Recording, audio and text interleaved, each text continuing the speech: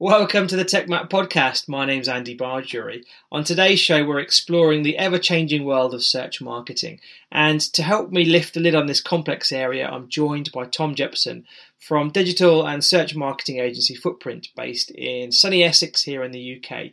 And we explore what's been happening with Google. We talk about SEO, we talk about paid search marketing, and we get back to basics around looking at audience and how you align your content to your audience. So I hope you find this of value. It's the start of a new year, so hopefully there's some things in here that will help you get your strategy set up for success in 2019.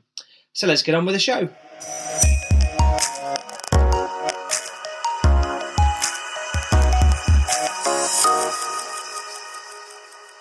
Tom, good morning. Welcome to the TechMap podcast. Good morning, Andy. How are you doing? You all right? I'm really well. How are you today? I'm very, very well. It's good. Nearly Christmas and things are going bad. Well, it is nearly Christmas, and I just wonder when this is going to go out. It might be January, so it might be that we've just had Christmas when people listen to this podcast, but that's all good. So it's a happy new year to them, right? Indeed, happy new year. Let's have a great 2019. So with that in mind, having a great 2019, I guess the reason why I wanted to get you onto the show, because we've been working together for, 6 to 8 months or so. But one of the reasons, or the main reason why I wanted to get you on to the show, is because from what I can see and having worked with you, you really are a true expert in search marketing. And with it being such a fast-moving, evolving world, I think it's just really interesting to explore, what's happening in the world of search marketing. And as we are moving into the start of 2019, what do we need to think about as we go into the year when we're planning marketing campaigns and strategies for this year? What are the kind of core priorities or core things we need to think about in that area? But before we go into that, why don't you tell our listeners a bit about who you are and what it is you're up to? So my background was is a technical one. I'm kind of a technical geek with a creative itch, I kind of describe it as. I've been working in search in the early 2000s, and I actually built a search engine as part of a project that I did before I even knew what SEO was, so search engine optimization. So coming out of university, I was going to be a developer and design and develop websites, but I somehow got into search, and it's such an interesting, diverse, ever-changing platform or medium that I just kind of got hooked on it, and I've been there ever since and been lucky enough to work with hundreds of businesses of all different shapes, sizes, big global corporates right down to smaller businesses that are starting out. And since over the last few years, I've been involved with our agency Footprint Digital, and we exist to essentially help businesses make sense out of what to do in digital. We specialize very much in search, conversion and analytics, and that's really our core. And we've made that decision just because there's so many different things. You can't be a specialist of everything. And I think it's really important to get the right people with the right knowledge working on these campaigns. Absolutely. The jack of all trades is a master of none. And I think that the way that you position yourselves is that you really are the specialist in this world of search marketing. And of course, that's how we met, working on a mutual client That's together. Right. Yep. And I think that's what it's evolving into. And I think, you speak to a lot of clients in the different agencies or businesses, and the kind of one-stop shop, trying to find one person that can do everything for you is kind of slowly fading away. And I think it makes sense that we are evolving, especially in the way that technology changes and, people can work remotely and things like that, that you get collections of specialists that come together to work towards an objective. And that always brings, a far more effective outcome, really, in my experience and opinion. Yeah, I couldn't agree more. And I think particularly in your world, given that it is such a changing world, it does evolve quite rapidly, and all of the time it's changing. It's difficult to kind of just dip your toe in that water and be really good at it. I've been looking at and working with Google Ads for a number of years, but I don't profess to be an expert, and I don't profess to be someone that could actually manage a really effective campaign, because that requires you to be looking at it day in and day out and really understanding what you're looking at the data and interpreting it and so on and so forth. And I think you need to have that you need to be specialised and focused on that to be really good at it. Yeah, I couldn't agree more. I mean, I always say to people, I mean, my background and my specialism is in SEO, so the organic side of Google in particular, of search. Can I do paid search? Yes, I can build campaigns and I know the best ways to approach it. Would I call myself a paid search specialist? No, I wouldn't. And that's, I've worked alongside paid search and in that environment for a long time, but still I say I'm not the right guy for that. That's why we've got our paid search specialists in-house. So I think, it's very important that you focus on one thing and specialize on it, but have a very clear understanding of how the other parts operate within the mix, because that's what this is all moving towards. It's no longer a one-channel strategy. Brands now need to work wiser and smarter and do more of an omni-channel, multi-channel thing, because that's just the way that we use the web. And that's the way that you can really stand out, because there is so much competition these days. Okay, so I was going to say there, Tom, so rather than jumping into what's new in search and what's new with the Google Ads platform, for example, why don't we flip that around and start by talking about consumer behavior and how is that changing? What are the different ways people are using tech to look for information, and then how, as marketeers, do we need to respond to those changes? Well, I think the environment that we're evolving into, I mean, mobile's been on the uptake, and I can remember for about 6 or 7 years hearing everybody say, it's year of the mobile and everything like that. And that's going back like indeed 10 years ago. But it's just continually evolving. We've now got so much more new technology and intelligence, really, through the software that we have at our disposal nowadays. You've got the Internet of Things, we've got smart fridges, we've got Alexas or Google Assistant. And I think what we need to recognize as well is some of the technology that we might have been hesitant of, this is never going to really catch on, will and does. And I always use the example of when in the early 90s, or you'd see somebody with a Bluetooth or somebody walking down the street and they'd be talking to themselves in the street and you'd think, who is this guy? What is he doing? Have they let him out of somewhere? Yeah. And he had a Bluetooth headset, and that was kind of weird at the time, but now you see it and it's part of everyday life. And the same is similar for things like voice search, as I'll go into probably a bit later, in terms of, that's a new thing that people are probably doing at home and maybe experiment with it with. Even the technology itself is still in its infancy and they're developing it. But it's coming. There's no question. It's moving over to that. And we've got to think about, not only multi-channel, but the multi-device thing as well. So there's televisions and smart devices and all these different things, smart watches, smart speakers. Smart speakers, exactly. It took me a while to work out what a smart speaker was, and then I realised it's just basically Alexa, isn't it? It is basically Alexa. I totally agree with you. The way we're searching is changing, and a great example of that is, I don't know whether you use Google Maps in your car, but I used to have SatNav, and then SatNav was just so clumsy to use, I started to use Google Maps to get around. And then when you're using Google Maps, you can actually talk to Google Maps. Excuse me. You can say, okay, Google, give me directions to, a restaurant somewhere. Give me directions to Pizza Express, and it will work it out and take you there. And that's just fundamentally different to how you would have, looked for information, looked for somewhere to go, or looked for directions in the past. And it's really interesting how we kind of stumbled on that accidentally. We were just driving to a friend's house and we were just talking along in the car, as you do, and suddenly Google Maps said, I can't find that direction, or whatever it was. It thought he had heard us ask for a direction. And from that moment onwards, the kids have absolutely loved it in the back of the car. Okay, Google, and asking it all sorts of questions. But, fundamentally, that really simple change there makes a real difference to, how we interact and how we look for information. And that's just one example. Yeah, I mean, it's an interesting one as well, because a lot of these things we find just automatically kind of come into our world, especially with Google, for example. They own just to put this into perspective, right? Google owned the largest search engine in the world. They own the largest kind of advertising platform. They own the largest mobile operating system.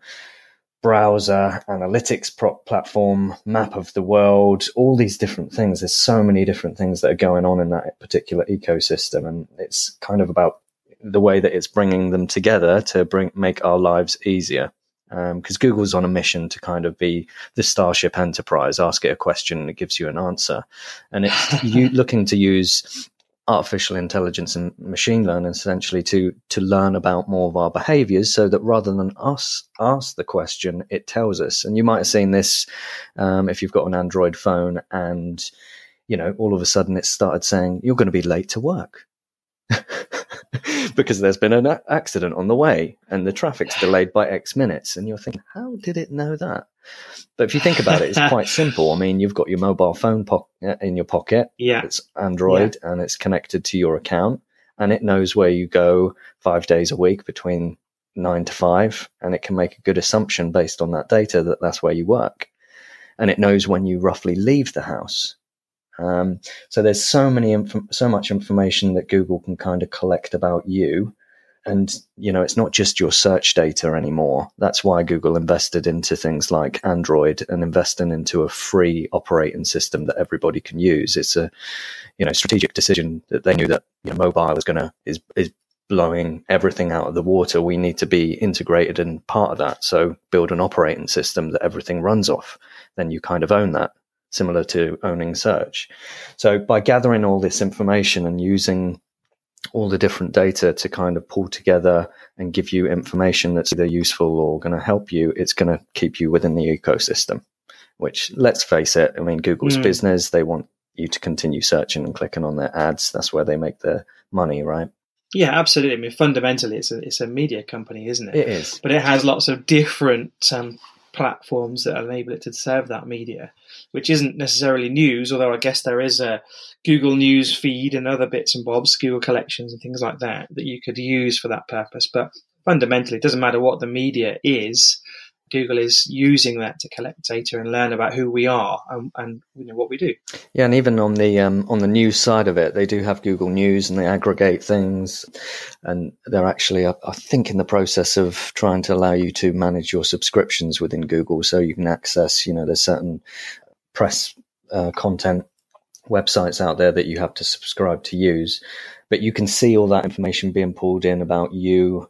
What you search for, what your interests are. Even on the Google app today, you'll see that when you open the Google app, it gives you some information in terms of news and things that are trending that you're interested in, as well as the weather, as well as the football scores or whatever, things it's got built up around who you are and what your interests are. Yes. And I think, the whole rush between kind of Alexa or Amazon and Google in terms of trying to push the smart devices and voice search is just, that's the future. Whether we like it or not, that is going to move and progress. There's interesting stats in terms of the whole voice search side of things. I know it probably seems a bit like it's pie in the sky, but, you've got people that are saying that by 2020, half the searches are going to be voice activated. I think it was. Is that right? By 2020? Yeah, I think it was Comcast that said something along those lines. And it sounds crazy nowadays. It seems like, hang on, that can't be, but it's happening. I think. Do you know what? I don't disagree with that because, I'm just starting to use Siri a lot more as well. Sorry to jump out of the Google world there for a second and into Apple. But, I think once you start to make voice searches, it becomes so much more natural to do that. And it's just easier to do it. Even if I'm working away at my desktop, I can still use search, whether it's Google or Siri voice search. And it's so easy. And often I think you get a result more closely aligned to what you're looking for because it's more of a natural language search than it is based on keywords. Yes, and that is probably the big one that like Google's been working on in terms of its algorithms and things like that. Historically, when I was first around, I mean, spam used to be the big problem for Google. It was SEOs like me that would kind of figure out and reverse engineer how they rank content and naturally optimize pages on the web so that they performed really well. And, there's different degrees. You have what is known as the white hat SEOs and the black hat SEOs, which are the good guys in the back. Does that still exist, Tom?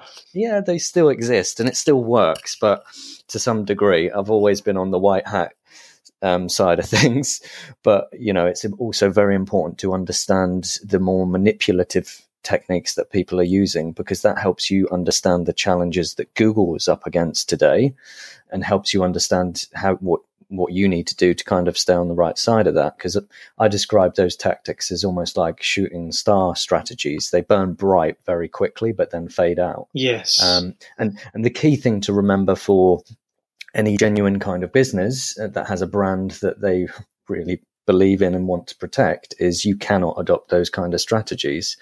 You need to be seen in the right light, because you don't want to be, there might be somebody out there that can set up hundreds of different domains and build them up and let them burn out after a few weeks. But if you're a genuine brand, you don't want to be doing that. You want to build something over time and build the authority naturally. And Google's earlier algorithms were very much focused on the idea of, okay, how do we filter out all these spam approaches? But they did some really good work around 2012 to 2014, 15 in terms of eliminating a lot of this. And it has made it a lot harder for those older techniques and manipulative techniques. You really don't want to go down that route anymore, because it's going to cause you real problems. And that's, from my point of view, that's a great thing, because it makes the whole thing more interesting. It makes it about the content and the user, and creating great information, great user experience that's going to be valuable and should rank there in the first place. Well, I think that's the case really with any great marketing, is it adds a bit of value to the person that you're targeting, your customer, your audience, doesn't it? So if by making these changes to the algorithm, it's forcing the marketing community to clean up their act and focus more on long-term value rather than quick wins through burning brightly, as you've said there, then that's only going to be a good thing from a user experience point of view. Mm-hmm. So now what you tend to see with Google and what is, it's worked on algorithms and using things like machine learning to understand more natural language processing. So it had a algorithm that it released a few years back called RankBrain. And that was, in its essence, the core of it was to try and help understand queries or searches better.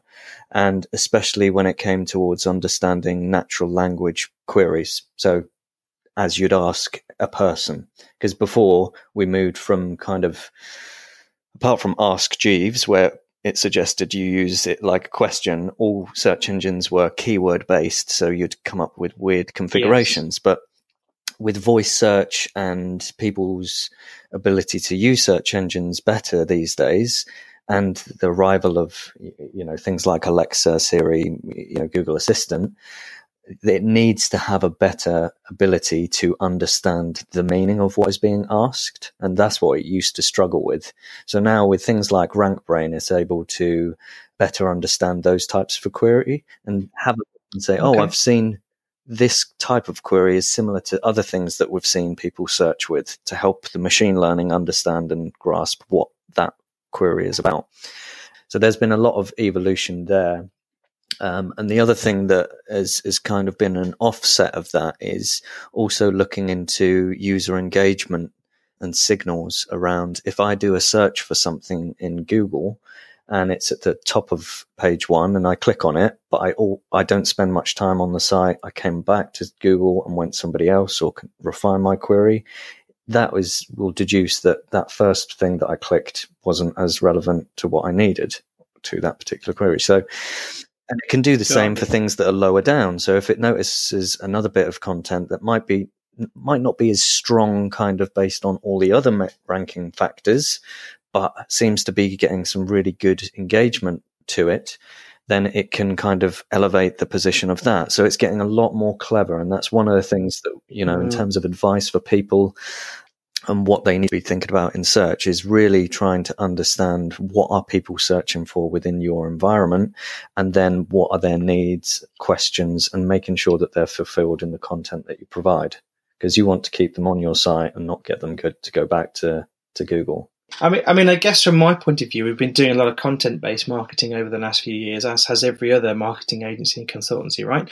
And a lot of that strategy around the content is based on, what are the challenges and the needs and wants of our customers? How do we help to answer those questions and queries through good content? So search tends to fall out the back of that as a way of making sure that there are eyeballs to that content. But maybe we should be flipping that around and looking for the kind of queries that people are searching for, and then basing our content strategy on that. 100%. I think that's one of the biggest things that we kind of work with, or I work with clients to do, is to try and take the focus away from what they believe customers need or what they want to tell customers and me, and turn it around and actually think, put that aside. Let's actually look at the customer and do research that gives us a better understanding of who they are, what they're looking for, what their fears and anxieties are, as well as, the answers that they're looking for, and creating content and around that. We always Absolutely. say we have a number of talks that we do, and one of the talks about shooting hippos, which sounds terrible, but figuratively, let me clarify. Hippo stands for the highest paid person's opinion. Okay. Oh yes, this is who's the chap that started Avinash Kaushik? Yeah, so excellent. He's an absolute legend, and I'd thoroughly recommend that anybody listening kind of check out Avinash. He's an evangelist when it comes to analytics and kind of talking about it in real world practical ways, not kind of how to do this in Google Analytics. It's more of a strategical and tactical type thing. Well, you say that, but he has also written a couple of books. I think one is Web Analytics an Hour a Day, which is a really great foundational platform for someone that wants to learn about how can you use the data available to you in Google Analytics to actually, or even other platforms, I think, as well. How can you use that data to help move the needle in the right direction, I suppose. Exactly. And that's Web Analytics 2.0 was one of the books that I really enjoyed that he wrote. And it does underlie that whole idea of ensuring that you stick to or understand an objective before you kind of move on to the tactical and strategic elements. Make sure that you have very clear understanding of what your objective is, what quantifies as a key performance indicator that's going to tell you which way the needle's going, and then being able to kind of segment your audience and look into specific areas rather than just looking at all data, for instance, because you can't, a lot of the time it's kind of too blurry. You need to go really granular in terms of when you analyze data. And I think that's a kind of 101 thing that most people miss. But I definitely recommend absolutely. Reading more about him. But going back to the Hippo thing, it's using data to inform decisions, not the highest paid person or perhaps even the designer. We do a lot of conversion work and improving conversion rates. So it's not just about getting the traffic to the website. It's right, well, how do you convert more of that traffic? Get people to complete what you want them to do. So we do tests to test different variations of different pages, A/B testing and things like that. Yes. And it's working with designers on their websites and things like that. And maybe people might have opinions on what it should look like and all this kind of stuff. And the reality is it shouldn't be anybody that decides, especially not the designer. It should be the user. And testing is the way that you kind of achieve that, and using data. Yes. And then you can't argue with that as well. Absolutely. And one of the things that we've been doing for another of our clients is just to start to look at that area of conversion optimization based on not actually using Google Analytics data, but using a platform called Oribi, which I think is quite a new platform. Okay. Yeah, which is it's a really nice, really clear, clean, great interface for people that aren't great at looking at data, but you need to get an understanding as to, are people moving through your site the way that you want them to do? And if not, what can you do about it? And you can set up tests to see whether moving a call to action button to a different part of the page makes a difference, and so on and so forth. But going back to your theme there, it is all about using data to make decisions rather than, as you say, relying on the intuition, gut feel of the highest paid person in the room. And I think think that's one of the strongest things or themes that I always come across and I always talk about with clients, is that if you're engaged in digital marketing, you can actually use the data at your disposal to make decisions that will make a difference, rather than relying on the gut feel of someone that has been around the block a bit but doesn't necessarily look at what's really happening in their business or on their website, for example. Yeah, it is 100% about the data, and I definitely recommend anybody thinking about, what should we be doing moving forward. 2019 and onwards should be kind of conversion testing and things like that. It's hugely important. It's been around for a long time, but it's not one of the kind of sexy ones, if you like, that are out there. The social media and all these other things that people kind of are drawn to. And I think, that ultimately speaks of the very real problem that we have today. And I think that most businesses faced is that it's a crazy time. Okay. We talk about the fact that, the first person that will go to Mars was born and is in a school today, which is crazy to believe.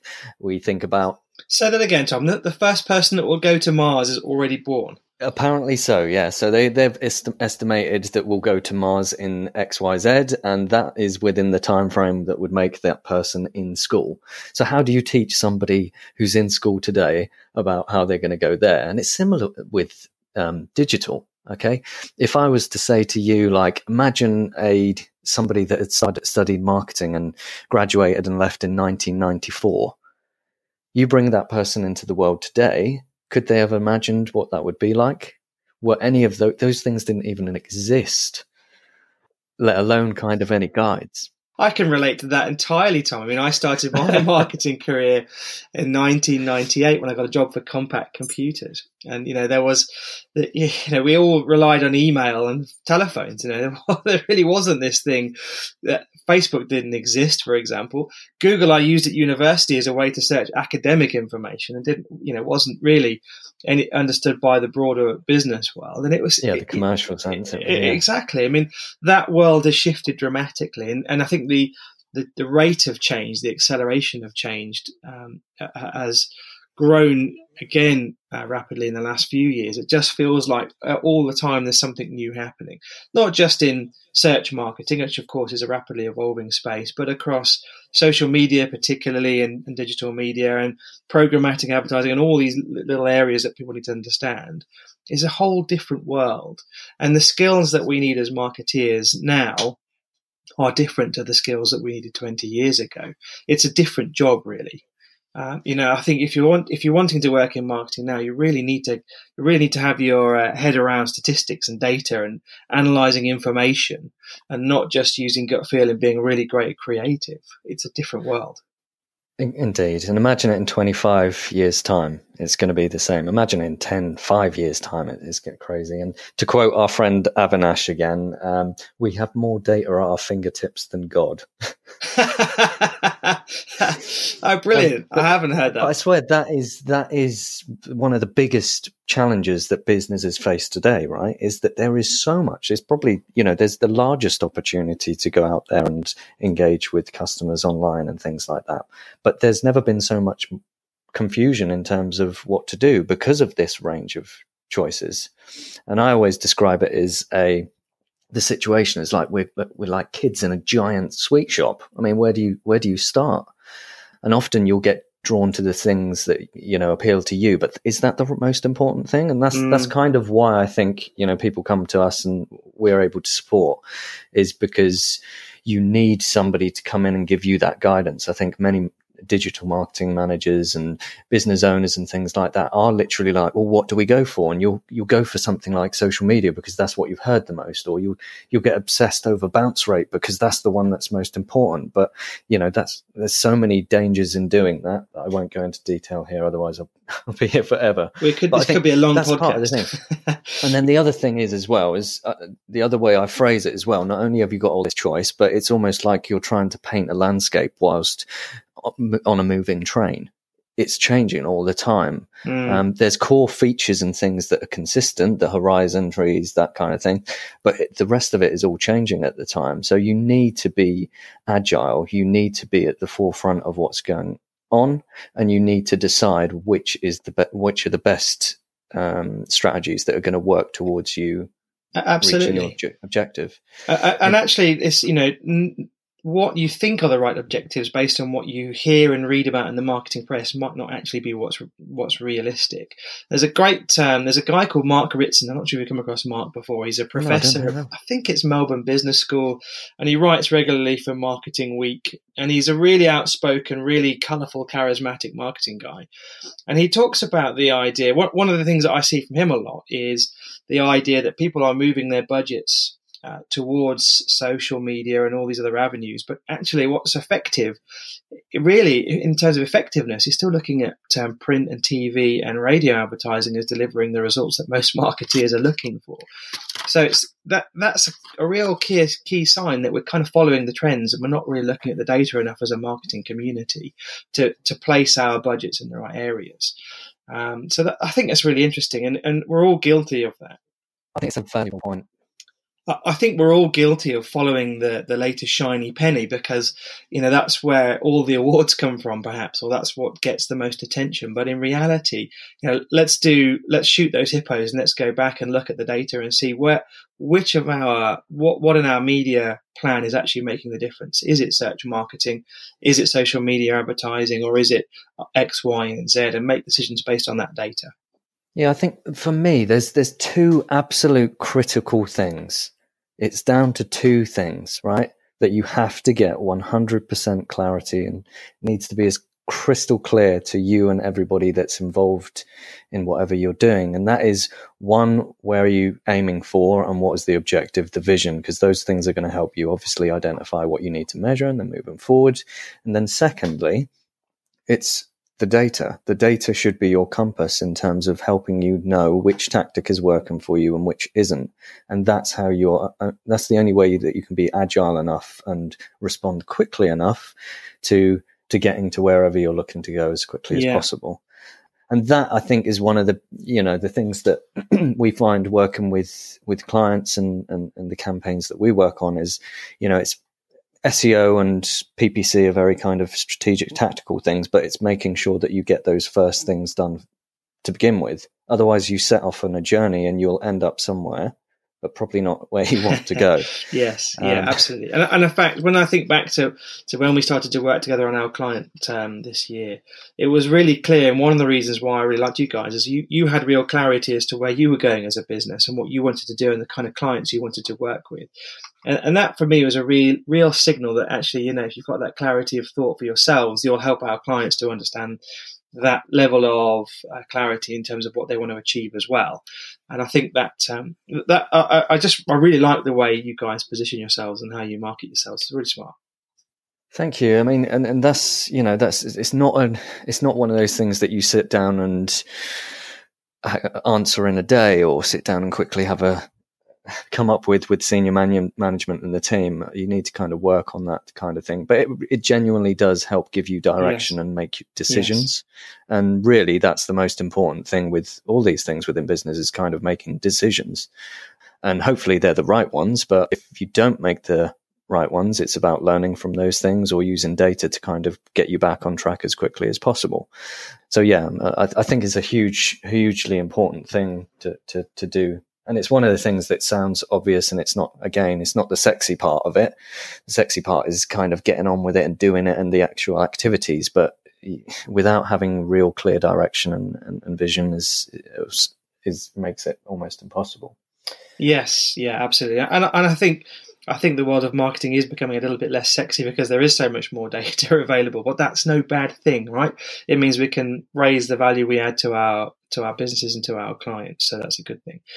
So we've talked quite a bit about, what's changing. We've talked a bit about AI and machine learning and voice search and how those, we're moving to natural language search and all these good things. But let's look forwards. if you would, give me some guidance, give me some ideas, and in terms of if we're looking for 2019, what should our priorities be, or what should a marketeer's priorities be to take into account all these things?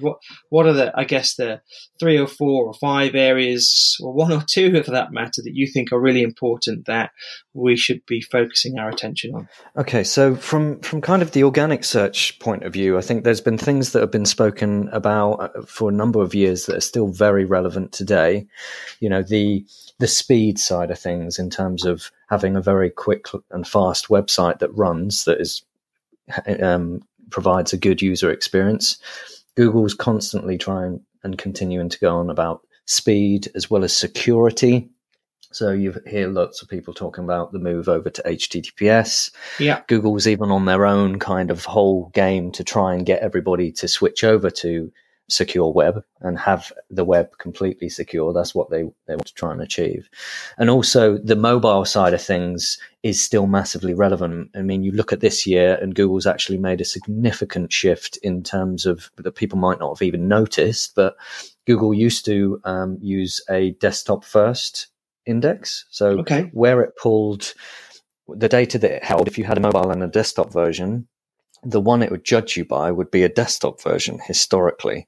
But as of this year and earlier this year, they've moved towards kind of mobile first index is what they call. So you're being judged based on your mobile experience. And I think one thing that I always say to business owners or marketing specialists or whatever it is actually pick up your phone and audit website on the phone. There's more searches going on mobile phones nowadays. It's just going to continue to grow. So you definitely need to make sure, even though these are things that have been banging on for the last 5, 6, 7 years, they're still very important today. And it's all about creating that kind of really good, fast user experience for the user. Yes. So get that done first. Otherwise, if you don't get that resolved, even if you create great content, if it's really sluggish or people can't use the website, it's going to be kind of have that ball and chain that's going to kind of keep it going behind. There's some really good points in there. Speed, I think, and security has been emphasized by Google so much in the last couple of years. It's something that we've been working with all of our clients to move them over to the HTTPS, just to make sure that that's not really an issue, because when you're looking in Chrome, for example, and it says the site's not secure, it's certainly a warning signal, isn't it? And if you're looking at submitting your data, filling in a form, for example, you want to make sure that's a secure environment. So they're really quick, easy wins. Mm-hmm. Yeah, I think so. That mobile first index is interesting. I hadn't heard that was how sites were ranked. And I think with mobile as well, certainly in most of the worlds that I play in, for example, a lot of my work is in B2B rather than B2C. So we see really clear patterns there that mobile is dominant during the commute. And what people do is they look for information on their mobile on the way into work on the train, for example. And then in the office, they'll switch over to desktop, and desktop becomes paramount. And then on the way home and in the evenings becomes mobile again. And that's a really interesting pattern. And I wonder whether from your perspective, you've seen similar patterns in consumer products. Yeah, definitely. It's the same. I mean, in terms of device and channels, people kind of, the funnel's a long one, right? And it can take, if you look at attribution, it's a big part of what Google is trying to do and work on from, Google Analytics and a paid search point of view. People just, like we said, you might wake up in the morning and you're on your phone, then at work you're on your laptop, and then you ask Alexa or Google when you're at home, and then you buy it on a laptop, or it might take months.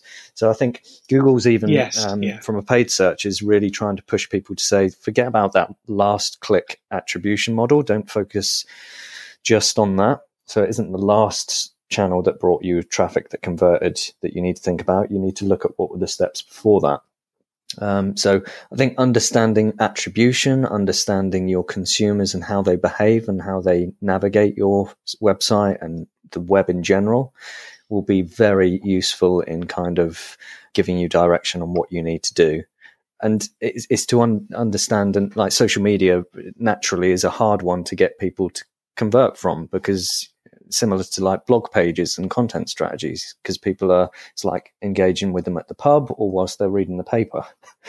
They want to just consume something, then go out, or Yeah. they're with their friends and they want to talk about something they're not going to buy. But that said, you can still use those channels and strategies to really build awareness around brand and build trust. And if you look at Google's algorithm this year as well, there's probably the biggest update that's been around for quite some time was a core algorithm update that didn't get a lot said about it, but it relates, or people believe in the industry, and I certainly do, it relates to what they call EAT, which is the expertise, authority, and trust of a website. So Google are able to, obviously, algorithms to review the web and content, but they also have search quality humans that go in and assess things, and they'll give them like example queries. They'll go and look at those pages and say, are they any good? And then that feeds back into the machine that then learns what is a good and a bad website. And what they're telling these people to do is to look at, do these people demonstrate expertise and knowledge and experience in that field? And are they trustworthy? Okay, and authoritative figures. So that's where kind of the content that you put on there, even your individual reputation and profile and authorship, if you like, comes into play in terms of making your site a trustworthy site or not. So, really trying to do those good things, whether it's creating content or doing omni-channel work that helps build brand awareness and demonstrate your expertise, knowledge, and add value to the internet, is going to really pay dividends. I think from a content marketing point of view, there's so much going on and so much competition these days. I think everybody just seems to be going through the motions. We'll just create a page on this topic, when they're not actually looking at what ranks for those kind of things and thinking, well, I need to do one better, if not better than that, because I need to create the best web content on the web to beat what's already there. It's not just creating a post. So, well, we have this conversation quite often here. It's kind of quantity versus quality when it comes 100%. To content, because you can spend a lot of time producing great, really high value content, but the guy that wins the race is the guy that's put out 50 videos of questionable quality, but he gets the awareness, or she gets the awareness, should I say. So I have this debate. For me, I always want to focus on the quality. If you focus on excellence, then you're going to deliver a great piece of value to your customer. But it's a bit grating when you see others that are just churning out content of questionable value getting the attention. Yeah, and it's difficult, but I think you need to play the long game here. And I think we need another bit of advice that often gets forgotten is people see things as I push out a piece of content and it's on to the next. Well, no, you should be going back and looking at, okay, that's now showing up for these keywords. Let's go back and re-optimize and improve it, or somebody's brought something in their post that could be integrated into ours to make it even better. So you need to kind of nurture these things, otherwise they just gradually fade away. Yes, absolutely. That's a really great point there. If you're going to spend the time to invest in some interesting content, make sure you keep it optimized for as long as you can, rather than, as you say, burning away quickly. And make sure you shout about it. That's the other thing. I think we're still in this world of build it and they will come. Once I hit the publish button, my job's done. Mic drop, walk away, and move on to the next. But that's not how it works. You need to really fight for things. It's so competitive now. There's lots of people doing things. I mean, you need to explore other mediums as well, such as video content as well. It would be a great bit of advice. That's already starting to get quite saturated. You see a lot more, and it's just going to grow. Yes, I couldn't agree more. Video. We just recorded a session with a chap called Toof Ali, who we talked about social video and the importance of producing great video content as well. So that, for me, is a key priority for the next 12 months, is to make sure that all of my clients are using video as best as we can, because it's such a great visual medium to work with. But we've talked a lot there about organic search. Let's move on and talk a bit about paid search, because that's a different kettle of fish altogether, isn't it? Yes, and in terms of paid search, they've got some quite interesting things that are in development. I mean, one of the things that I think is particularly quite interesting is the move over to kind of audience-based targeting. So whereas paid search has very much been keyword-led, so it would be based on keywords, and then it would you've got the ability to do it by kind of geography. Are they in this area and this kind of thing? What they're trying to do now and what it's moving into is more around targeting keywords, but also targeting user groups. So I think, so that might be, for instance, you could target somebody searching for this, but also has an interest in travel, because that Google knows that about them. So I think that's probably a really interesting area that's going to kind of, some people have been shouting out clickbait of, keywords are dead in the paid search thing. But I mean, I'm no paid search specialist. I'll hold my hands up. But, it's an exciting time, it sounds, from a paid search point of view, in terms of having that extra level of segmentation. And like I said, in terms of data analysis, where it applies here, it's about, okay, don't try and bid on every kind of keyword, but bid on the ones that are really relevant to the specific users. And I think that's one of the things from a paid search, that it's become really expensive nowadays. Certainly more than when I first started, because of the competition. So people are having to be more granular in terms of how and who they target. And what with. And I think a lot of the things that is like video, for instance, as well is like I said, is a good opportunity to kind of, they're trying to push that in terms of getting, there's more higher conversions from video based content on mobile. So it'll be really interesting. And the other thing that I've heard, but I don't know whether it's true, is whether there could be some updates in terms of, and this is wider Google things, in terms of merging various different platforms together to come up with a suite. I don't know whether this is true or not, but kind of makes sense to me in terms of if they took a lot of these different systems that they had and brought them together. Because I often find people that, yes, we have Google Analytics set up, but we don't have Search Console set up. What's that? And then there's My Business. Sorry to interrupt you there, Tom. I guess they've done some of that work with the Google Marketing Platform, haven't they? But it depends on your level of sophistication as to how far you've delved into that world, I suppose. But I have to say, the audience-based targeting stuff sounds really interesting. So those that are going to win in that channel are those that understand their audience the best. So if I know that, if I've got real rich data on who my audience is, I can probably expand and build upon that using that audience-based targeting methodology on Google Ads, which would be really interesting to play with, actually. Yeah, and they've also, I think they pushed out some updates to the ads as well that allow you to kind of more machine learning based in the ads that go out, i.e. they can do kind of multivariant testing. I mean, we've always kind of made, you don't set up one ad and then that's it. You do multiple versions, you test to see how each one performs. The best performing one, you then build on that and then continually improve each individual one of your ads until it gets as good as possible, right? You have to do that to be kind of cost effective. But there's recent things that have come in that are going to extend on that, or that have extended on it, that allow you to do, Google does more of the automated bidding. And I think that's what they want to move.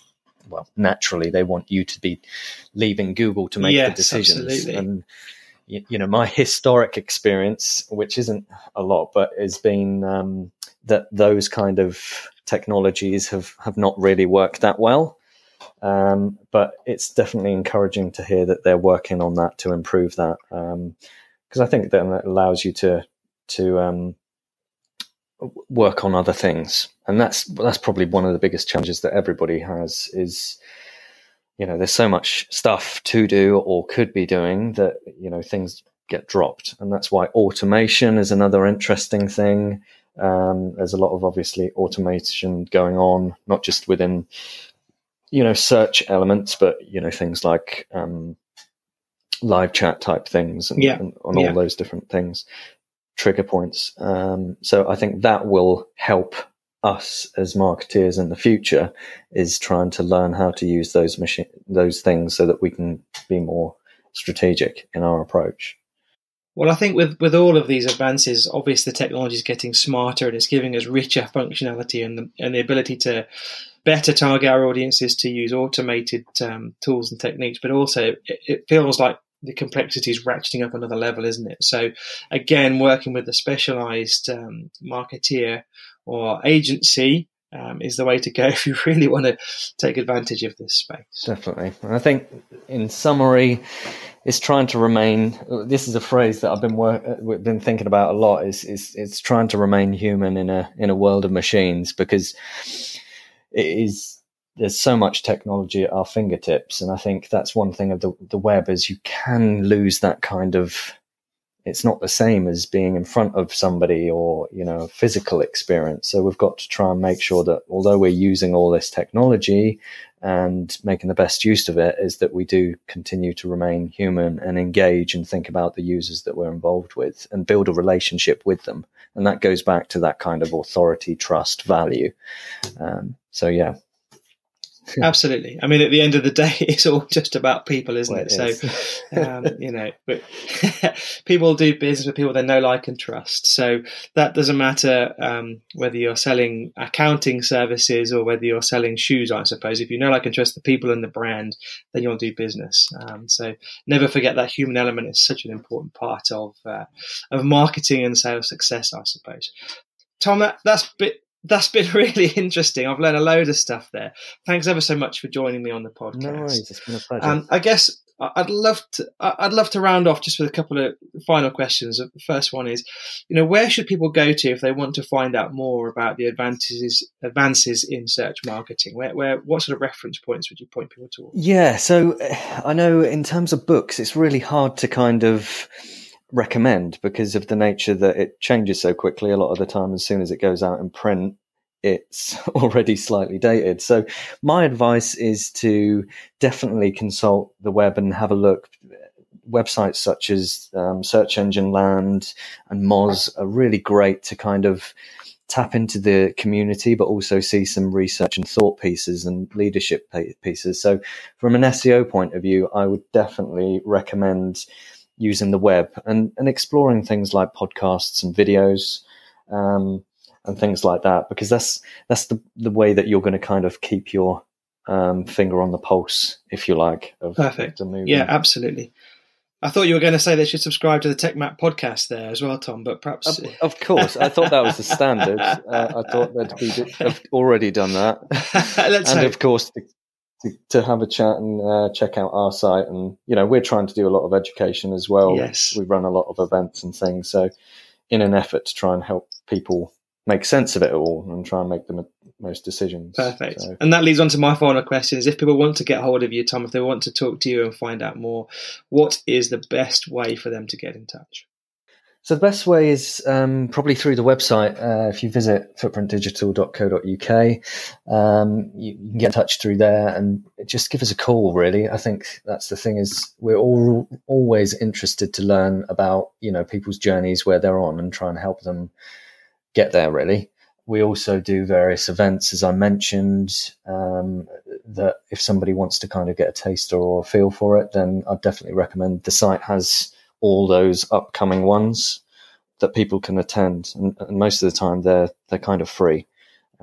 So perfect. Obviously to email us. Yes, perfect. Tom, all right, thanks so much again for joining us. I know that we'll be talking again. Such as we've talked about before, a rapidly changing space. So there's definitely value if you're open to the idea of getting you back on the show, perhaps 3 to 6 months' time, and just see what's changed. That would be fantastic. Yeah, I'd love to. That'd be great. Great stuff. Thanks so much, Tom. No worries. All the best, Andy. Thank you very much.